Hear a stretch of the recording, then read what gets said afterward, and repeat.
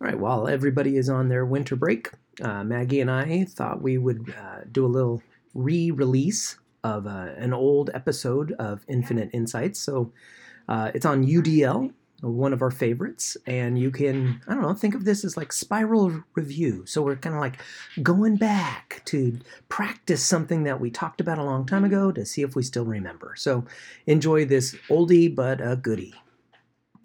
This is still freaking fun. Yeah. Our one listener, Katie. Yeah. Oh, that's our one listener? Yeah.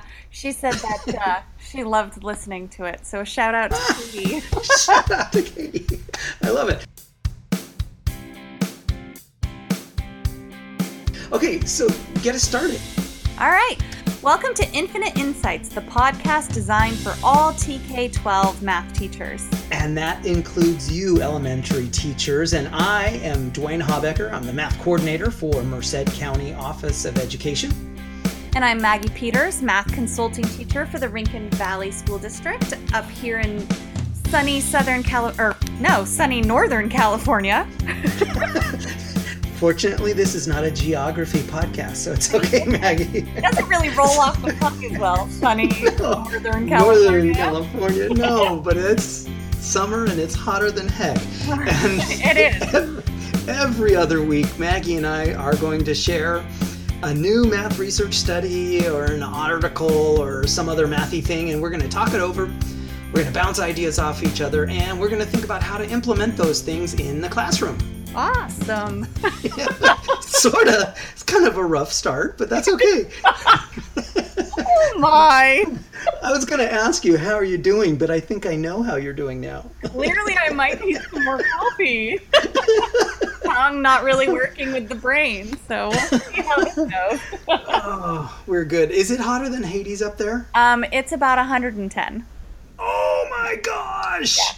So at least that's what my car said when I got into it today. So it's only 107 down here in Merced. Oh my gosh. Yeah. I thought it felt a little brisk and breezy down here, so now I know. Now you're stealing our good weather. Yeah, absolutely.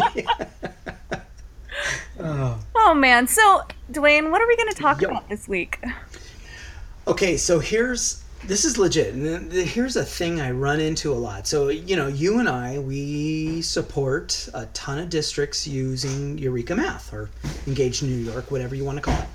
And as coaches, you and I, one of the most common questions that we get asked is from teachers. They're saying like, what am I supposed to do with my students who are struggling? Or how do I differentiate for them? And I think our answer, that the best answer we could give is really an unsatisfying answer for the teacher. And basically, our answer is, well, how do you differentiate for your students? Avoid needing to differentiate for them in the first place. Mm-hmm. And so what does that mean? And how does one do that? And it's such a simple answer, and yet it's a hard thing to do. And the answer is, we need to use Universal Design for Learning, or UDL. Okay. So I went to a conference last year and took a class there by a woman named Katie Novak, who right now is kind of the top guru in UDL. So I have a little bit of background for it, but I feel like you've used it a lot more than I have. So explain to me what that is. Okay, this is the blind leading the blind. So we're going to be a team here, and we're going to bounce ideas off of each other. Okay. And the 4 listeners out there are going to, hopefully they're going to listen in. Hi, 4 listeners. Hi, 4 listeners. Mom. Okay, so there's 3 teachers and my mom. I know. And, we're going to... I think we're going to bounce ideas off of each other and hopefully really start a conversation so that people can write in to us, leave a review on iTunes or something, asking questions, because I think it would be arrogant for you and me to try and tell everybody what UDL is, because I think it's a work in progress. So let's just bounce ideas. Okay, so let's start with some definitions, right? So you've got UDL, or Universal Design for Learning, and then you've got differentiated instruction, or DI, right? Mm-hmm. And I think a lot of our teachers are going to be using the words differentiated instruction. And really, I think what they want, even though it's harder to do, what they want is universal design for learning. And here's the difference, right? So they both have the common goal of meeting the individual needs of our students, all right, so that all of our students can access that high quality content. And it's the role of the teacher to kind of bounce around and assess student progress during learning, and adjust as needed, right? So that's where they have a common thread, right? They're both designed to meet the needs of our students so that our students can get that high level content, right? We're not going to dumb anything down for our struggling students.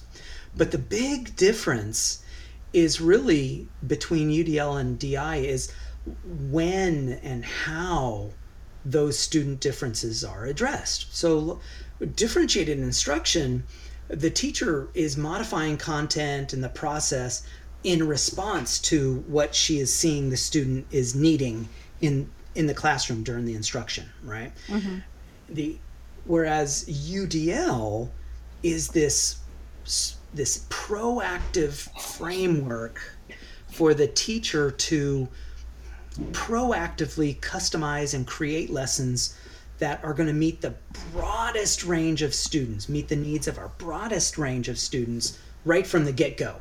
So the way I think of it, like in a nutshell, what does this mean?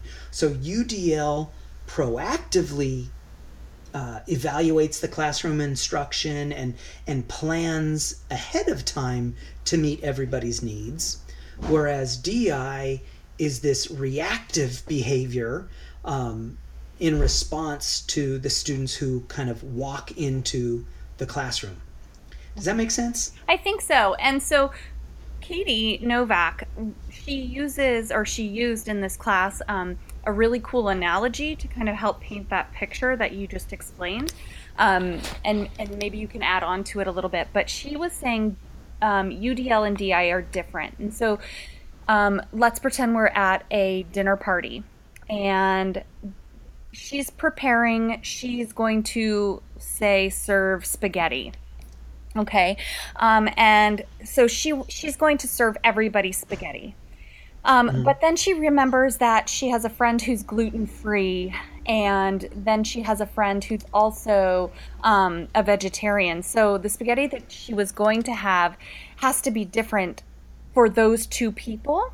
So then she's having to kind of pull together some other meals as well to help make them feel at home. So that would be like the differentiated instruction part of it. But then a couple days later, she realized that was way too much work. And so she had another dinner party where she used the practices of UDL. And that was like, all right, everybody is going to come and eat some sort of pasta, but I'm going to have some gluten-free pasta. I'm going to have some, I don't know, squiggly pasta for everybody. Then I'm going to have something else, like a nice green salad. And then people can put their own toppings on, kind of like a buffet. But she did it before they got there instead of when they arrived and told her, oh, I'm gluten-free. I'm so sorry. So it's kind of like, let's give them all the options and they can choose what to eat versus let me give you the options of what you're going to eat. Does that make sense? Nice. Yeah, actually, okay, so one of my earlier understandings of UDL versus DI was like a Venn diagram, because anytime you're comparing two things, it's like, duh, Venn diagram kind of pops into my mind. How Common Core of you. Yeah, exactly. And so in that, there's definitely overlap between UDL and DI, right? That they have that common goal of meeting, allowing all students to have access to that high level content. But whereas the UDL only portion of the circle, my big label is where we're going to fix the lesson. And that's where we're going to write a lesson that meets the needs of everybody. And that's kind of like your buffet. Mm-hmm. And then the DI side is really talking about fix the student. And that's what you're talking about in terms of like the customized meals per each person. It's like let's fix each kid, and let's give each kid exactly what they need. Whereas I don't know. I think the point of this episode is I want teachers to be thinking about the UDL side. That let's be proactive. Let's meet the needs of everybody up front by providing a big old huge educational buffet, so to speak. The benefit of that is it allows students to do the picking and the choosing at the buffet table of what they need, and it that's allows an important part too, I think, because if one of the students or one of your dinner guests brings something to complement pasta, you're not going to say, no, no, no, I didn't provide that, so you can't put it on my table. You're going to say, well, let's integrate that in with everything else so the students can also bring in some of those learning. Yeah, and that's like the authority and autonomy that we want our students to be developing, right? We want them to be motivated learners and responsible learners for themselves, right? Right. Which is That's cool. part of the principles of UDL, correct? Yeah. So you brought that up, so let's talk about that. So for a teacher who's listening to this podcast and they're like, what the heck is UDL? You still haven't really told me what it is. So again, it's this framework, and there's really only 3 principles to this mental model that I want my teachers to be thinking about. So they're going into a lesson, and if I want my teachers to be thinking about these 3 principles, which are engagement, representation, and expression. So let me tell you what those are and parse them out a little bit. But the idea is, if I have a teacher going into the lesson with those 3 principles in mind, I kind of know we're like 90% of the way towards meeting the needs of all of our kids. So let's dig deep into each of these principles, right? Okay. So engagement, that's like making it fun, right?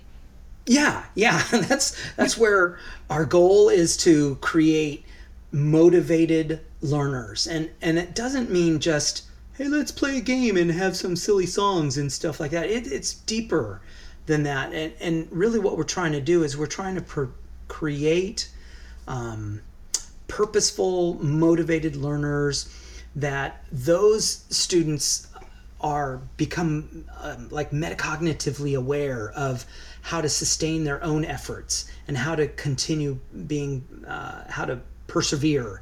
And it's a way of organizing your classroom so that students can maintain the engagement and focus, right? So there's things that the teacher can do, and there's also specific things, and then there's things that like the buffet table that the teacher can lay out and allow the student to pick and choose in order for him to stay engaged in the classroom. And do you want to do examples now, or you want to do the examples later? No, I think since we're talking about it, I think an example would be great right now. Okay, so you're like, because I have no idea what you're talking about. Yeah. Like, okay, I've got my hook, but I don't think that's quite what engagement is in this aspect, because, this is hard. Doing some, go ahead. Yeah, so like, okay, so the big thing in terms of these examples, right, is I don't want the teachers to be thinking that UDL is this whole nother layer of things that the teacher has to think about. It's not. These UDL strategies are common sense things that teachers already do. We just want teachers to be aware of this potential buffet and make sure that the teachers are laying out a well represented buffet of a variety of things in all three principles. All right, so they're not really magical strategies, they're things that teachers already do. So specifically for engagement, right, things to keep that kid motivated and engaged. So there's things like alternative seating. So you might do a little bit of floor time with your kiddos, and then get the kids standing up and doing something at the wall, and then you might have them move to their tables, their desks, right? So you are increasing engagement by varying the alternative seating. In fact, even when it's individual practice time, some students might go to the floor to work in partners, while others might stay at their desks and work by themselves. Others might work in a group of 3 at the whiteboard.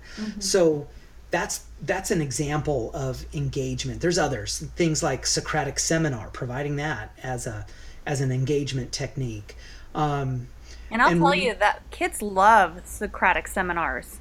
Yeah. In fact, that should be a future podcast. I think so too. Like, I feel like if you're EL, if you're anything, like you struggle, you're the top of the class, it's a place where everyone can access the material. Yeah, exactly. And then other things for like maintaining engagement. Some of this is for the students to self-monitor, right? Is a rubric for their own persistence that you give the students, and they can self-monitor. Think, pair, share, peer tutoring, using a timer, and all these things are simple strategies that the teacher can lay out as a buffet for ways to maintain student engagement, right? So the first pillar, the first principle is engagement. The second principle is representation. Okay. And that's where we're trying to create resourceful and knowledgeable learners, and that's how we present information in a variety of ways. And so examples, like normal everyday classroom examples of that would be, well, maybe one day you use a 3-act math lesson, or you might allow students text to speech if they're having a hard time reading those word problems. Allowing students to choose which math manipulative they're going to use. Like, instead of just, hi kids, today we're going to learn fractions, so I'm going to take out pattern blocks. Rather than that's a differentiated instruction approach. UDL is saying, here's some pattern blocks, here's some color tiles, here's some fraction strips. Use whatever manipulative you want in order to access this high-level content. So that's what representation is giving students choice. I feel like this is stuff that I do, but I feel like this might be the pillar, if you will, that might get a little scary for me. Yeah. Why? Because, like, for instance, if I'm comfortable with my, I don't know, those blocks for teaching fractions, to bring something else in could be a little scary, because what if they ask me a question and I don't know? Well, embrace it, because it's going to be fun, right? That's when we learn. But I see your point. It's like, hey, I'm comfortable with these cubes. I'm going to use these cubes. And the cubes have worked for the past 20 years, so why wouldn't the cubes work today, right? Well, the thing is, what about the kids for whom the cubes just aren't working? And that's where we need to kind of embrace the gray area, embrace that unknown zone where the kids may indeed ask us questions about a manipulative that we don't know how to use, we don't know how to answer. Right. But boy, this is for the kids' benefit, right? Not our benefit. Right. And so this embrace the gray is really what I keep telling my teachers.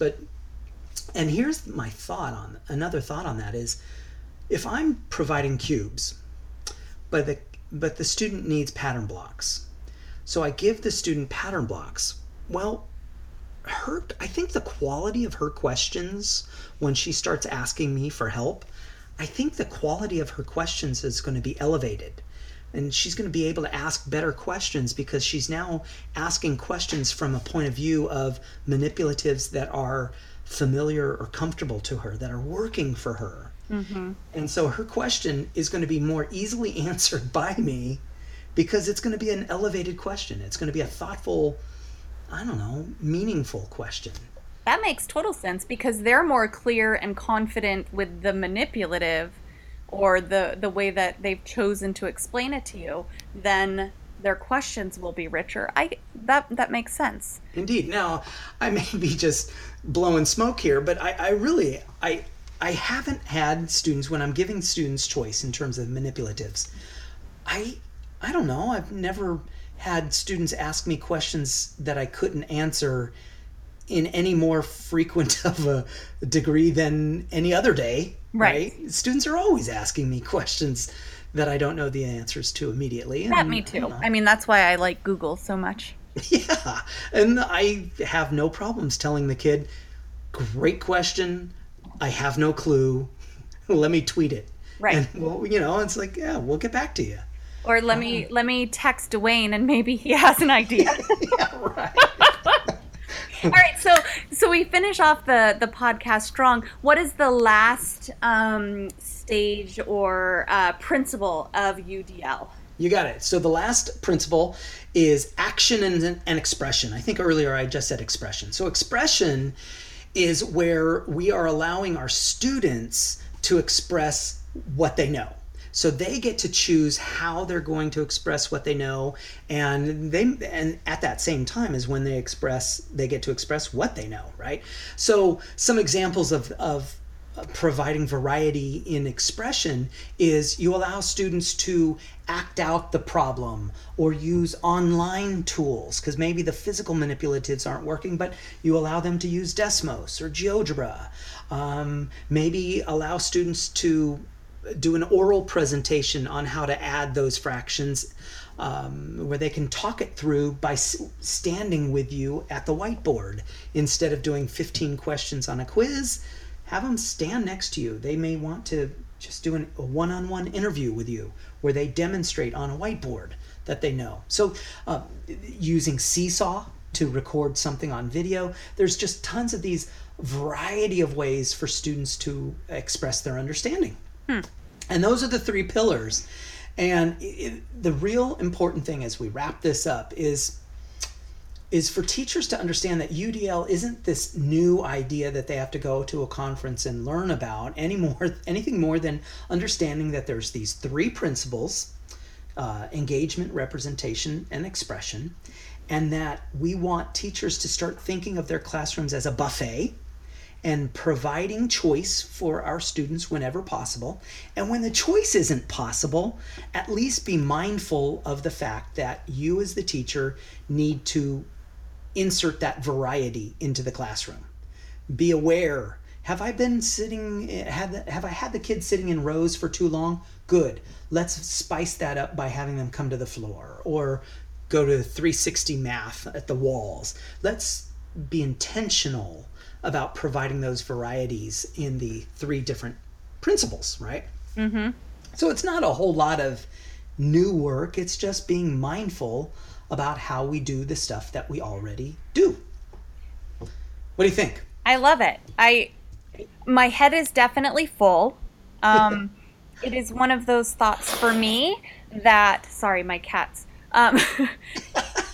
If you heard that. I did.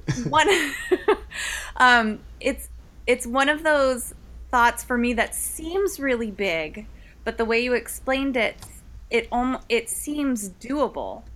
And I think it's one of those conversations that you and I need to have again in order to maybe start implementing it with my team, without, handing them over a large book or a website that's like a rabbit hole that they'll end up having to spend hours on. Indeed. In fact, okay, here's a way to wrap up. What's your Twitter? At PeleLover1. Okay, my Twitter is at dHabecker. So here's what we could do. People who are listening, it would be nice if they could tweet us a question. Like, hey, here's a question about UDL. And these questions will help us do a future conversation on UDL. What do you think?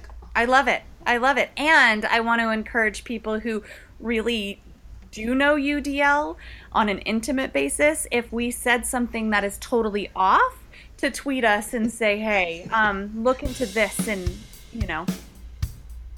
I'm with you, because I'm expecting lots of tweets, because I feel like I got a very tenuous grasp on this UDL thing. Yeah. Yeah. Hey, Maggie, thank you. Thank you. And I'll talk to you next week. What do you think? All right. Have a good one. All right. I'll see you. All right. Bye-bye. Bye.